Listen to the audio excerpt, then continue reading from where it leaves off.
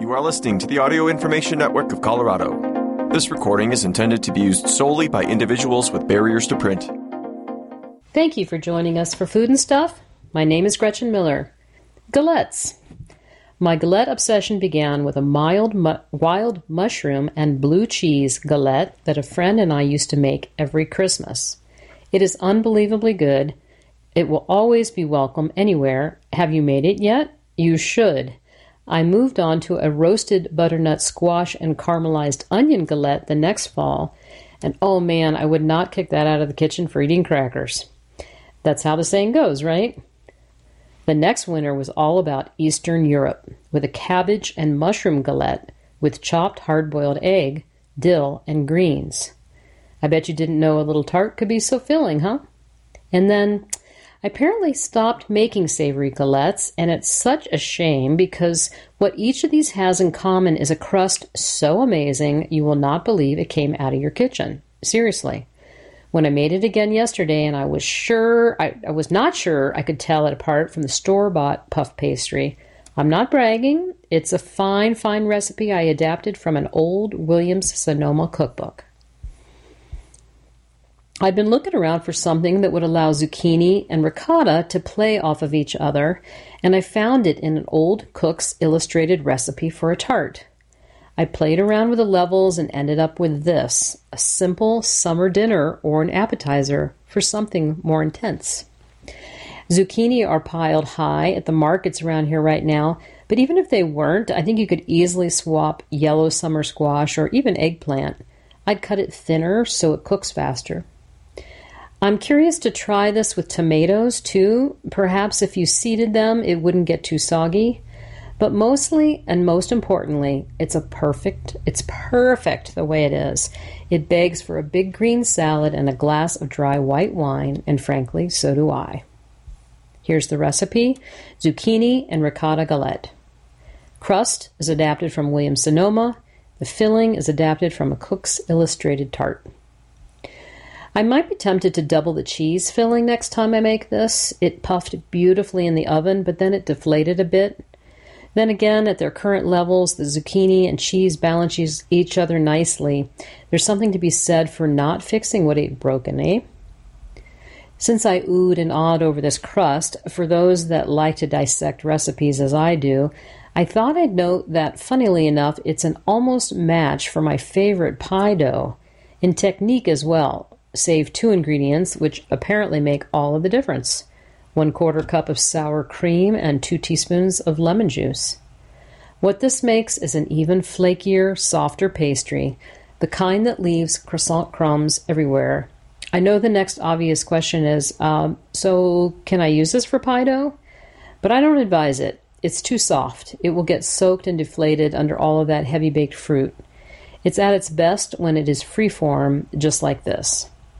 This serves 6. For the pastry, you'll need 1 1/4 cups of all-purpose flour, chilled in the freezer for 30 minutes, 1/4 teaspoon of salt, 8 tablespoons or 1 stick of cold unsalted butter, cut into pieces and chill again, 1/4 cup of sour cream, 2 teaspoons of fresh lemon juice, 1/4 cup of ice water. For the filling, you'll need 1 large or 2 small zucchinis sliced into 1/4 inch thick rounds. You'll also need 1 tablespoon plus 1 teaspoon of olive oil, 1 medium garlic clove minced, that's about a teaspoon, 1/2 cup of ricotta cheese, 1/2 cup, about 1 ounce of grated Parmesan cheese, 1/4 cup or 1 ounce of shredded mozzarella, and 1 tablespoon of slivered basil leaves. For the glaze, 1 egg yolk beaten with 1 teaspoon of water. To make the dough, you're going to whisk together the flour and salt in a large bowl. Sprinkle bits of butter over the dough and, using a pastry blender, cut it into the mixture until it resembles coarse meal, with the biggest pieces of butter the size of tiny peas. In a small bowl, whisk together the sour cream, lemon juice, and water, and add this to the butter-floury mixture. With your fingertips or a wooden spoon, mix in the liquid until large lumps form. Pat the lumps into a ball and do not overwork the dough. Cover with plastic wrap and refrigerate for 1 hour. To make the filling, you're going to spread the zucchini out over several layers of paper towels, sprinkle with 1/2 teaspoon salt, and let drain for 30 minutes. Gently blot the tops of the zucchini dry with paper towels before using. In a small bowl, you're going to whisk the olive oil and the garlic together and then set aside. In a separate bowl, mix the ricotta, Parmesan, mozzarella, and 1 teaspoon of the garlicky olive oil together and season with salt and pepper to taste. Prepare the galette. Preheat the oven to 400 degrees. On a floured work surface, roll the dough out into a 12-inch round. Transfer to an ungreased baking sheet, though if you line it with parchment paper, it will be easier to transfer to a pie or to a plate later. Spread the ricotta mixture evenly over the bottom of the galette dough, leaving a 2-inch border, and then shingle the zucchini attractively on top of the ricotta in concentric circles, starting at the outside edge. Drizzle the remaining tablespoon of the garlic and olive oil mixture evenly over the zucchini, and then fold the border over the filling, pleating the edge to make it fit. The center will be open. Brush the crust with egg yolk glaze. Bake the galette until the cheese is puffed, the zucchini is slightly wilted, and the galette is golden brown, 30 to 40 minutes. Remove from the oven, sprinkle with basil, and then let stand for 5 minutes. Then slide the galette onto a serving plate, cut into wedges, and serve hot, warm, or at room temperature. Next, we've got a recipe from eatingwell.com for a cucumber sandwich. How sophisticated. This creamy, crunchy cucumber sandwich recipe strikes a lovely balance between decadent and light. The cream cheese yogurt spread complements the crisp, refreshing cucumber, while the hearty flavor and texture of the whole wheat bread holds everything together. So, some questions. Can cucumber sandwiches be made ahead? The answer? No. Do not make cucumber sandwiches ahead of time. The moisture from the cucumbers will release and cause the sandwiches to become soggy. It's best to serve cucumber sandwiches the day you make them. You can make the cream cheese mixture ahead and refrigerate it in an airtight container for up to 1 day. And what goes well with cucumber sandwiches?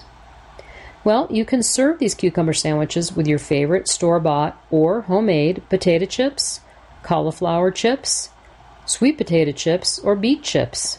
They also pair well with a chilled soup and crunchy salad, and there's more recipes at eatingwell.com. For this one, here's the ingredients. 2 ounces of cream cheese at room temperature, 1 tablespoon of low-fat plain Greek yogurt, 1 tablespoon of sliced fresh chives, 1 tablespoon of chopped fresh dill, 1/4 teaspoon of ground pepper, 2 slices of whole wheat sandwich bread, and 1/3 cup of thinly sliced English cucumber. Here's the directions. You're going to stir the cream cheese, yogurt, chives, dill, and pepper together in a small bowl until well blended, and then spread the mixture evenly on one side of each bread slice. Top 1 slice with the cucumber slices, and then top with the other bread slice, cream cheese side down. Cut the crust from the sandwich and cut it in half diagonally. I love that. Simple and yet yummy. Next, recipe back from Smitten Kitchen for lemon ricotta pancakes with sautéed apples. Now this looks pretty scrumptious. I haven't had pancakes for quite a while, and I'd like to make this recipe right now. But you know how you know it's November? I actually made breakfast this morning. I'm sorry if that shattered your pristine image of me. Sure, I occasionally cook big, elaborate brunches for friends or family, and I even spoil myself from time to time with yogurt with pumpkin butter and pepita granola. But pretty consistently, Saturday and Sunday morning, I chew on my fingernails until Alex wakes up, or sometimes, if I'm really hungry and he's still sleeping, the boy is a sleep machine. I'll sit next to him on the bed and stare until he wakes up and brings us either bagels from Murray's or eggs from the diner. Yes, you heard that right. I get a fried egg and toast takeout. Yes, I'm ashamed to know myself sometimes. Nonetheless, as it appears that despite my caveats, this Nablo Pomo thing is on, I figure that if nothing else, I can use it to clean out the refrigerator. Have you ever bought something but forgotten to eat it, then found 6 weeks later that it was in the very back of the refrigerator, still in perfect condition? Did it make you feel wildly uncomfortable about the preservatives that must be in your food? Did you get over it and eat it anyway? Well, I did. I found some little green apples in the produce drawer this morning that Alex, despite loving green apples, had been staunchly avoiding because they had actually ripened. True story, the boy does not like ripe fruit. And then there was some leftover ricotta from a dish that we'll get to next week, and a lemon that really had better days. But wouldn't my grandmothers be proud that I hadn't wasted food? Wow, I really know how to make a dish sound appetizing, don't I? Old apples and a lemon ready for the retirement home. I bet you can't wait to try this one. Oh, but you should, even with fresher ingredients. These lemon ricotta pancakes were delicious, light and ever so crisp at the edges, and the sautéed apples had all the best qualities of apple pie, including making the apartment smell decadent.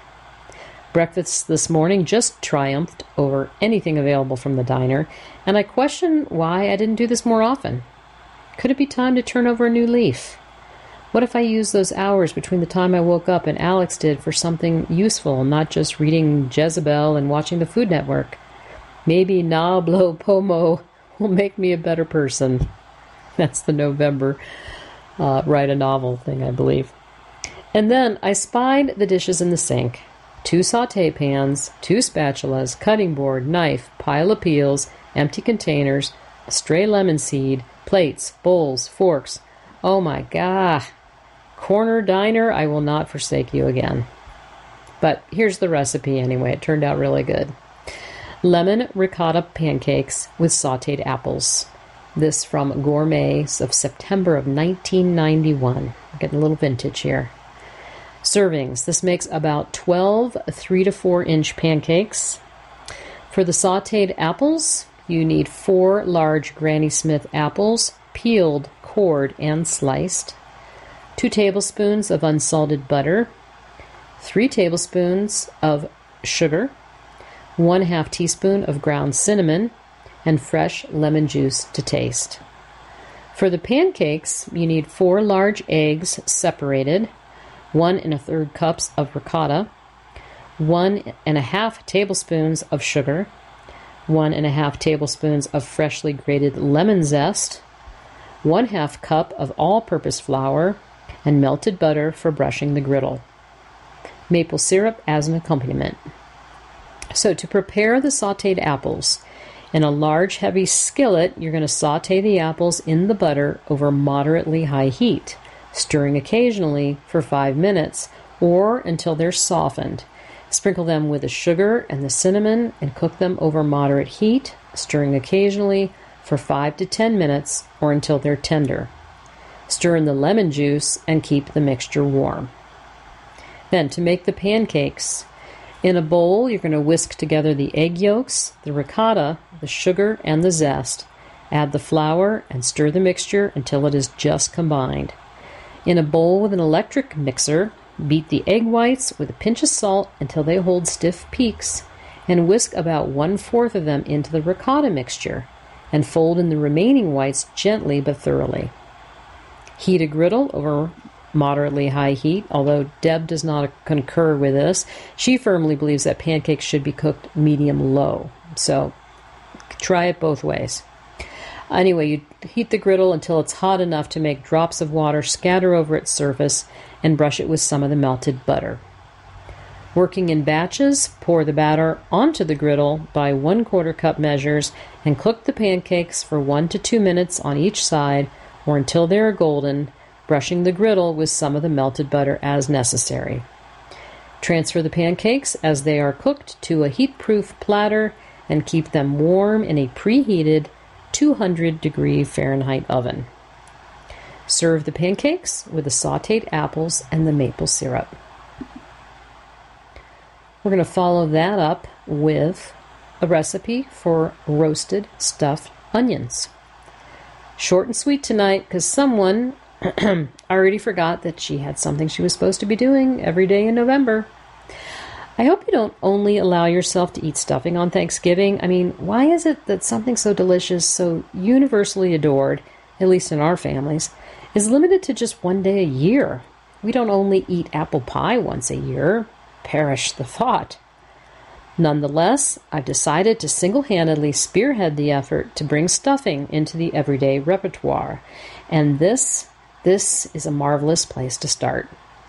Bacon, cashews, sourdough cubes, spinach, onion, and garlic are baked inside hollowed-out onion shells, allowing not just a pretty wow factor, but a neat and effective stuffing delivery vehicle for those of you not actually stuffing a bird. But this stuffing would be phenomenal any way you baked it up a bird's bum, or even in a baking dish, and I do hope you bookmark it for when you're seeking out a recipe in a few weeks. Or tomorrow night, because if you knew how good it tasted, you would not even wait that long. Here it is, roasted stuffed onions from Gourmet Magazine, November of 2002. Here's a whole bunch of notes. If you only want to make the quantity for stuffed onions, even half of this is slightly more than enough, leaving you with the option of using an extra onion or two or just baking it in a pan. If you wish to make this vegetarian, simply omit the bacon and cook the filling in olive oil instead. Vegetable stock can be swapped for turkey. If you're freaked out about hollowing out an onion, believe me, I was too. I dreaded it, and then voila, I used a melon baller. Working carefully, you'll be surprised at how easily it works. If you're stressing because you have a lot of guests coming over, you can definitely do the onion hollowing step a day or two in advance. The stuffing can be made in advance as well and then brought to room temperature before filling and baking. You're going to need 10 medium red and yellow onions, 1 pound of sliced bacon cut crosswise into 1-inch wide pieces, 3 celery ribs cut crosswise into 1.5-inch thick slices, 1 teaspoon salt, 1 teaspoon black pepper, 3 garlic cloves minced, 15 ounces of baby spinach trimmed and coarsely chopped. It's about 14 cups. 1 9-inch round loaf country-style bread, 1¼ pound, cut into 1/2-inch cubes. That'll be about 10 cups, lightly toasted. 2 cups of salted roasted cashews. That's about 10 ounces, coarsely chopped. 1 stick or a 1/2 cup of unsalted butter, melted, and 1¼ cups of turkey giblet stock. To make the onion shells, you're going to cut a 1/2-inch thick slice from the tops of the onions, discarding the tops, and trim just enough from the bottoms for the onions to stand upright. Scoop out all but the outer 2 or 3 layers from each using a small ice cream scoop or spoon. Don't worry if you make a hole in the bottom. Reserving scooped out onion and onion shells separately. So, to make the stuffing, you're going to coarsely chop enough scooped out onion to measure 3 cups. You're going to cook the bacon in 2 batches in a 12-inch heavy skillet over moderate heat, stirring until crisp, about 10 minutes, and then transfer with a slotted spoon to paper towels to drain, reserving about 1/3 cup of fat in the skillet. Add the chopped onion, celery, salt, and pepper to a skillet and saute over moderately high heat, stirring until the vegetables are softened about 5 minutes. Add the garlic and saute, stirring 1 minute. Transfer the mixture to a large bowl and stir in the spinach, bread, cashews, butter, 1 cup of stock, and bacon, and then cool completely. Roast the onions. Preheat the oven to 425 degrees Fahrenheit. Arrange the onion shells open sides up in a 13 by 9 by 2-inch baking pan, then add 1/2 cup water and cover pan tightly with foil.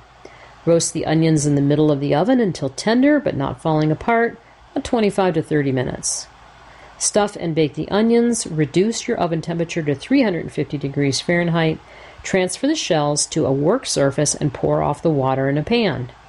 Fill the shells with stuffing, mounding it, and return it to the pan. Reserve 5 to 7 cups of stuffing for the turkey cavity and then put the remaining stuffing in a buttered, shallow 3.5-quart baking dish and drizzle with the remaining 1/4 cup of stock. Bake the stuffed onions and stuffing in the middle of the onion, uncovered, until heated through.